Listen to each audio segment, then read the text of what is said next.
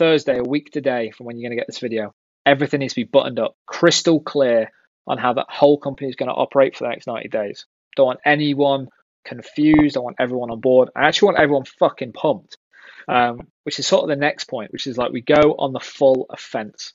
I want everyone being aggressive for the next 90 days. We're in a position where we can be aggressive. We're fortunate. We have a great team. We have a great community. We've got great people.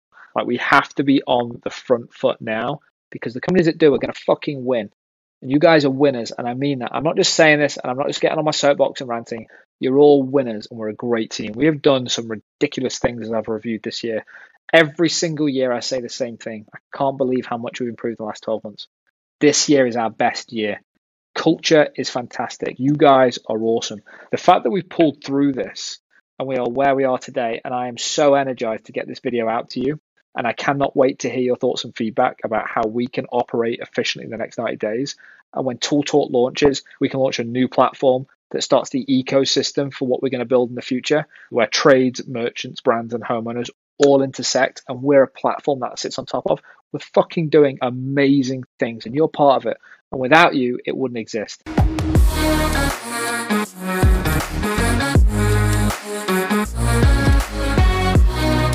Hey guys, and welcome to the latest episode of the Startup Diary. I am Harrison Mudge, and I'm with my co-host, Adam Callum. Hey guys, thanks for tuning in. If you're new to the show, this is where we share the highs, the lows, and all the learnings of what it takes to build a business. Thanks for joining us for this episode. What an odd intro, Adam. The listeners will have heard a bit of audio just before we came in from a recent video that you shared with the team. Do you want to just explain what was in that video? Or do you want to dive into like the different areas of it or the key takeaways? How do you want to tackle this?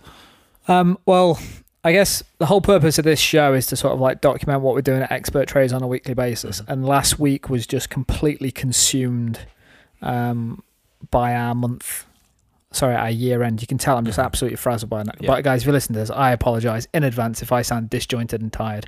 It's because I feel disjointed and I feel tired. And they might hear it in the audio as well. Just the voice, yeah. It's interesting actually, because we've had a number of comments which have said one of people's favorite shows is the show that I was in. The one where you're beaten. Just the show that I was literally like, I'm not in the mood, Harry, just turn it off. And you're like, no. And you hit record and you sat me down. The same tone is coming through, but not from a stress point of view, just generally just tired. Because the way our business operates, 1st of May is the start of our financial year. So last week at point of recording this, there was a lot of work to do. And April for me was just one of the oddest months in business that anyone's ever had. For me, it was the oddest month for a number of different reasons. One, team working remotely. Mm-hmm. COVID, but we're all sick to death of hearing about that, and I'm aware of it. But that creates knock-on impacts to revenues and everything that we do as a business and how we forecast. I have a responsibility every year to pull together our management accounts at the end of the month and put together a budget for what I think we're going to achieve in the next financial year, so 2021. Trying to put a budget together in these circumstances is just impossible. It's like just get a dartboard, throw a number at it. Throw a number at a dartboard. That's a new one. Guys, it'll be one of those shows, guys. For those of you that are small business owners, you know exactly how I'm feeling right now. But revenue is impossible to forecast. So it's then you don't have to make one forecast. You have to make a number of different forecasts for different situations. Just to jump in there, why have you got to, obviously, because you don't know what the true forecast is going to be, but why have you got to make 3 as opposed to just 1, but then give a larger margin of error, if that's even something you allocate? Yeah, so the reason we do a forecast, and most people think forecasts are pointless, but we've actually been within 5% of every forecast we've done for the last 4 years. So I think we've got a pretty good grasp of what's achievable. And I think one interesting thing happens with every forecast that you do, if you do it properly and apply some thinking to it, you also plant like a number that you're driving towards. Mm-hmm. And I think we've seen it in a lot of things that we do is once you've set a goal, you can work towards it, and it's amazing how things happen. So I think a forecast is positive in that respect. But the reason that I've had to create 3 is because the circumstances we're in right now, they're just completely unknown. Like, we don't know what's going to happen in 4, 6, 8, 12 weeks. We've seen brands react from a marketing perspective, just shut shop, put everything on freeze, and we don't know when that's going to open back up. So the best way of me explaining it for the listeners is imagine just doing like a good, better, best scenario to try and be positive with it. And what it really is worst case situation. If the things carry on as they are right now, how long can we sustain the business without the revenues we've achieved? So from a cash flow perspective, what does that look like? If we're saying actually we think the market's going to operate in this fashion, brands are going to come back on board in this way, subscriptions are going to pick up at this growth, what does that look like? And then a positive outlook of actually we think we can achieve X when the conditions go in our favour. So what this allows us to do as a business is go, okay, worst case, best case, middle ground, look at them all and go, okay, what are we going to do? What is a strategy over the next 3, 6, 9, 12 months? And to be honest, I've refused to do it past 90 days.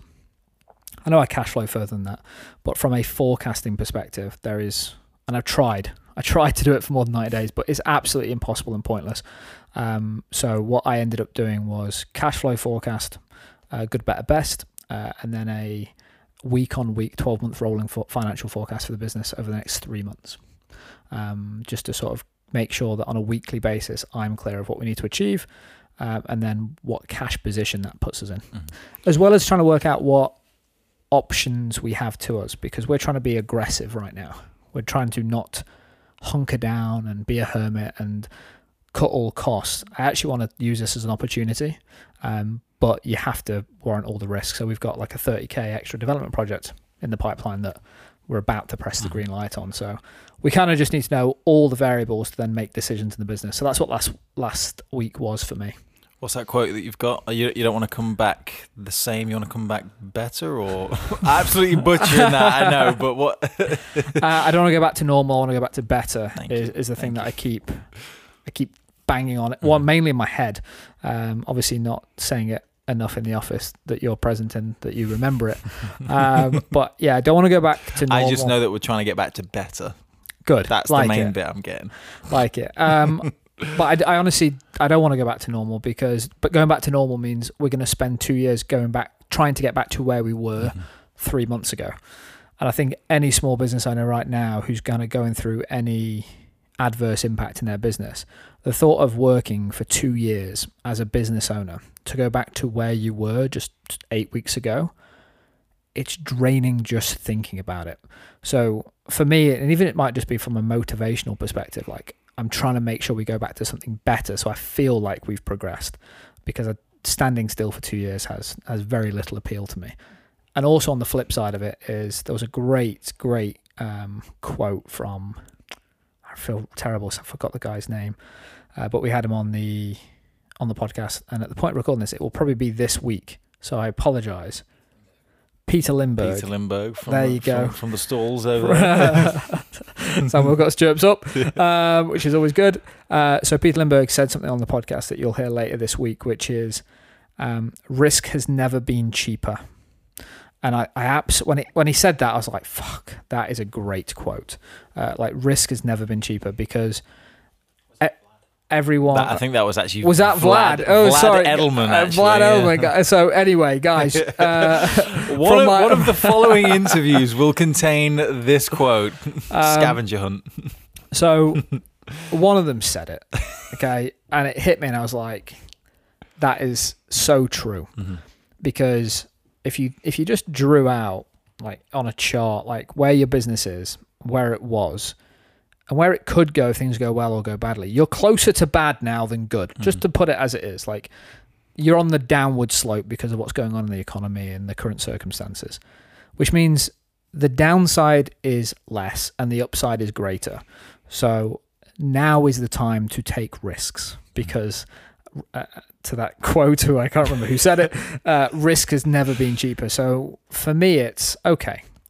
And this is an exaggeration, because we're not in this situation, but if you're thinking, I could go out of business in the next 90 days, then you may as well try and do something new and swing for the fences compared to tread water for 180 days and then drowned.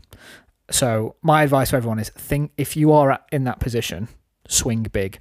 And we're not in that position, because we took the approach last year, as I communicated in the video we sent to the team, which, this is my long-winded way of saying what that video was, is we have cash reserves, but I still don't want to just tread water for 6 months, because we have an opportunity. And any entrepreneur, real entrepreneurs see an opportunity, and they don't try and profiteer in the same way that I think I said in a previous podcast, that if I can't remember where we said it, but if people are selling toilet roll and anti-back, I'm ready to make an edit. This is just a great go. I saw on LinkedIn, if you're selling toilet roll and anti-back at a premium, you're not an entrepreneur, you're just a there's your beep, Harry. I'll let you make that note. But real entrepreneurs now are going to find a way to better serve their customers, and it's interesting because it's going to get rid of loads of shit businesses. The people that were on your playing field causing you a problem, maybe competitors, maybe do something similar, getting a bit of wallet share from your customers.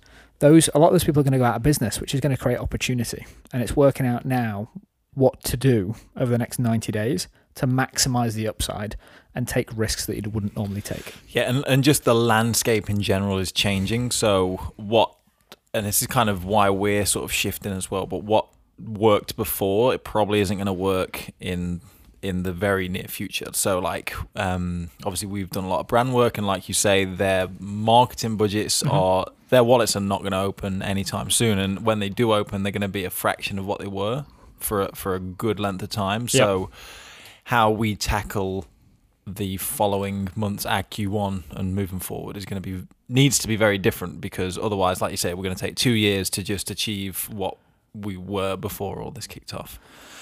So I guess to just talk about the video itself, like obviously you delivered a video because we're in lockdown. No one's in the office. Normally you would get everyone in a room and we're doing all hands off site. That's what we kind of got into the habit of doing. Yep, and there's like good morale, team building, and things like that.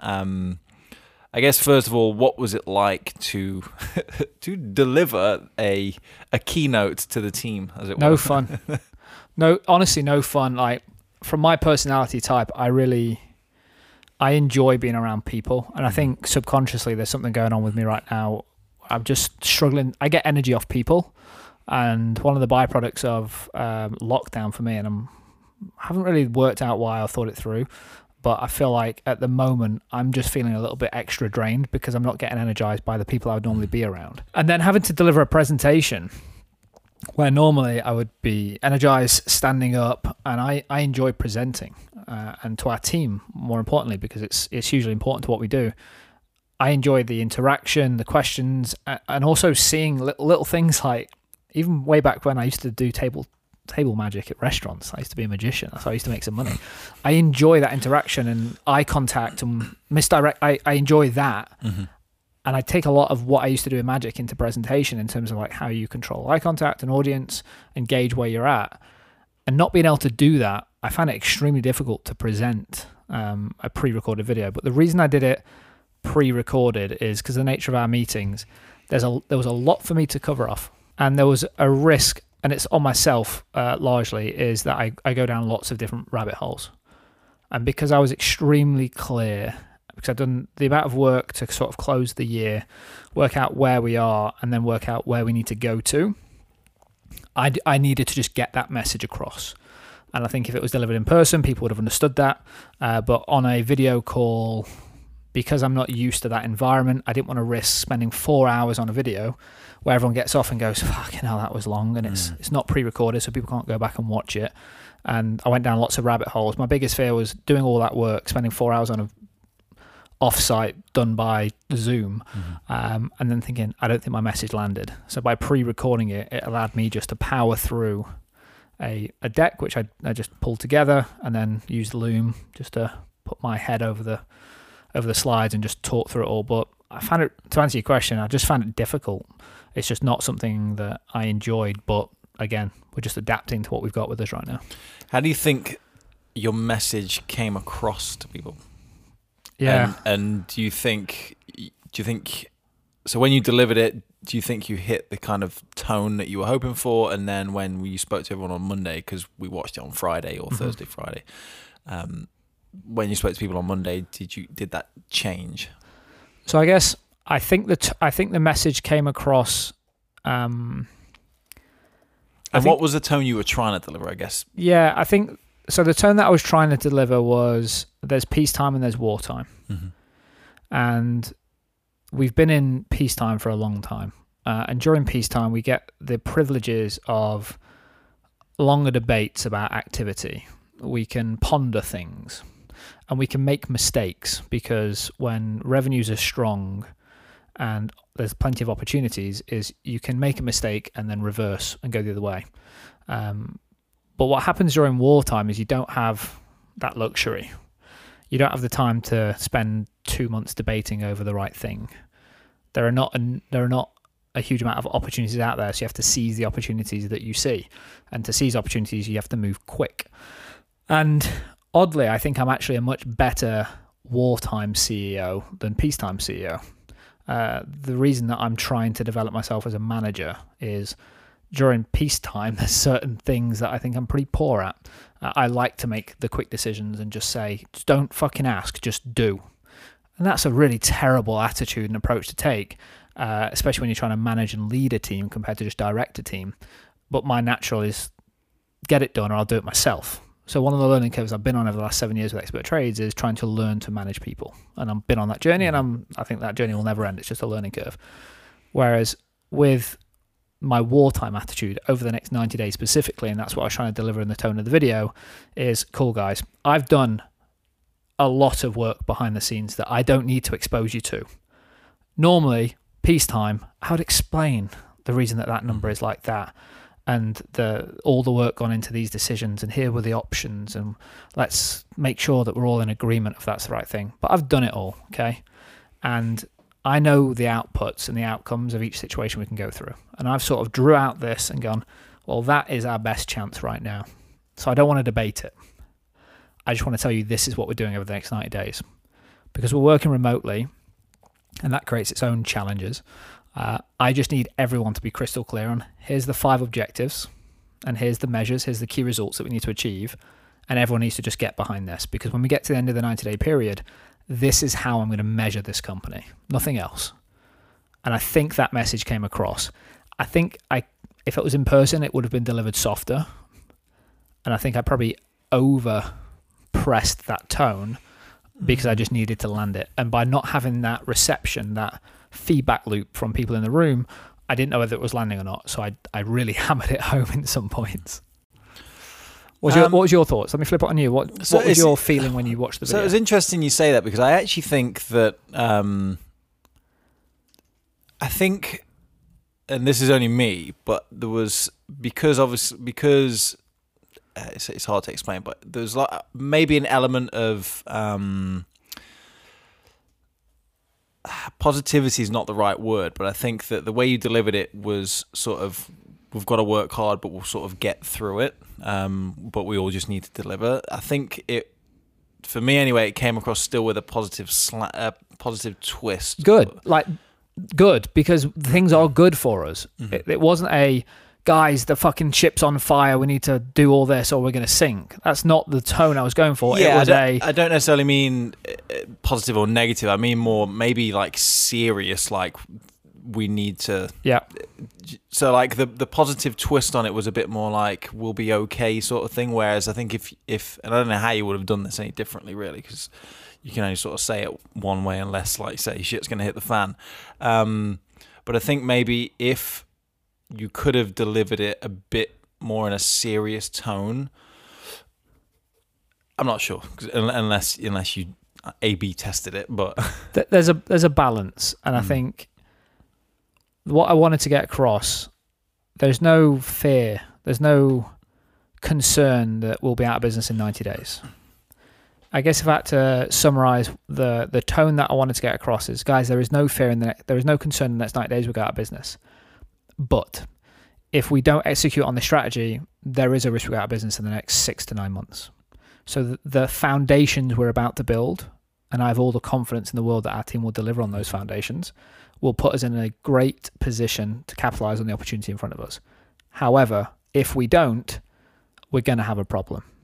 And I wanted to make sure that everyone knew that at the end of this 90-day period, I don't want to sit around a table and think one person has not pulled their weight. That's just unacceptable right now. Everyone has to pull their weight. And now's the time where the business is making financial decisions to put people first. If people don't respect that and over-deliver, then we're going to have some tough conversations in this 90-day period. I told people before we went into lockdown that things are going to change because some crazy shit's going on in the world and we don't know what's going to happen. But when I ask you to dig in, I need you to dig in. And April was not the month I asked people to dig in because there were so many uncertainties. I didn't want to make decisions in the company and send people down a direction without all the thinking behind it. So April was a time for people to sort of get settled in, air quotes, the current situation. Now's go time. Now's the time where we have to actually pull in the later hours. And I very rarely actually ask people to pull in later hours. I ask you to be at your desk and work hard when you're here. And I'm a big believer in when you go home, you should be able to switch off and recharge. Next 90 days is about putting in extra hours and making sure that we set ourselves up for all the success that we can capture if we do our jobs properly. That's the tone that I was going for. And then on the OKR tracking front, I think that's quite an interesting thing to maybe cover. We moved away from Monday this time. You moved it onto a magic spreadsheet that had a dial that moves with percentages and things like that. I didn't even know if Excel could do that sort of thing. Why did you move? Why have you done something not on our project management system and just opted for Excel? So to set the context, is normally we use something called Monday.com for like project management, and the way that OKRs were sort of placed on there, everyone had their own individual board. I would go in and check my direct reports is OKRs, and someone like Matt in the team who manages a couple of people, then he would have to do the same for his direct reports. The problem is, and I probably will continue to do it on a singular Google Sheet. So we've got one Google Sheet with a couple of tabs. One's got the objectives and one's got the key results, but company-wide. I think while we were rolling out OKRs, it was really important for me to see what people were doing towards their objectives and how they were working on those key results, the measures of the success. The approach that I've taken over the next 90 days is I don't care what you're doing behind the scenes, Harry. We've agreed the objectives and the key results, and I'm only going to measure you on the key results. So you can toss it off for 3 months if you want to. We'll know after 90 days, and then we'll have a conversation. I think what's my change in thought process is people understand now what objectives and key results are. We're a relatively small team, we're 11 people, and the times for jumping in and reading comments and what you're doing on this, they're all gone. Like, we've just all got to step up right now. Don't need to micromanage it anymore. Don't need to micromanage it, and people understand it. I can tell from the actions that people are taking, they understand that there's objectives, key results, and then there's the tactics behind that to make it all work. Like, what's the day-to-day things I need to do? What are the tasks I need to do to get it to happen? And before I wanted to know those tasks. But I've just kind of just said, actually, cool guys, I keep telling you how good you are.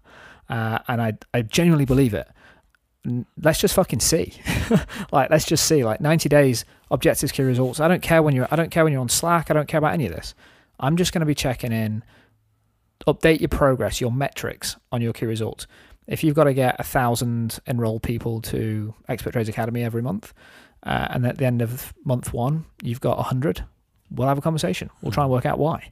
What's the bottlenecks? How can I help? But all I need to do is see, are you on track, behind? That can initiate a conversation. So it's sort of and everyone do their job properly and seeing who sinks and swims. Interesting. Maybe we should touch base after not Q1. Q1 technically, yeah. So when people hear, I meant month one of Q1, just to see how everything's getting on, basically. Because obviously we did OKRs for the first time in Q4, technically, right? Yeah. For people listening, they might think the quarters aren't adding up. The way that historically they've worked is within our just calendar years. So we'd have Q1, Q2, Q3, Q4. So Q4 would be the last 3 months of the year.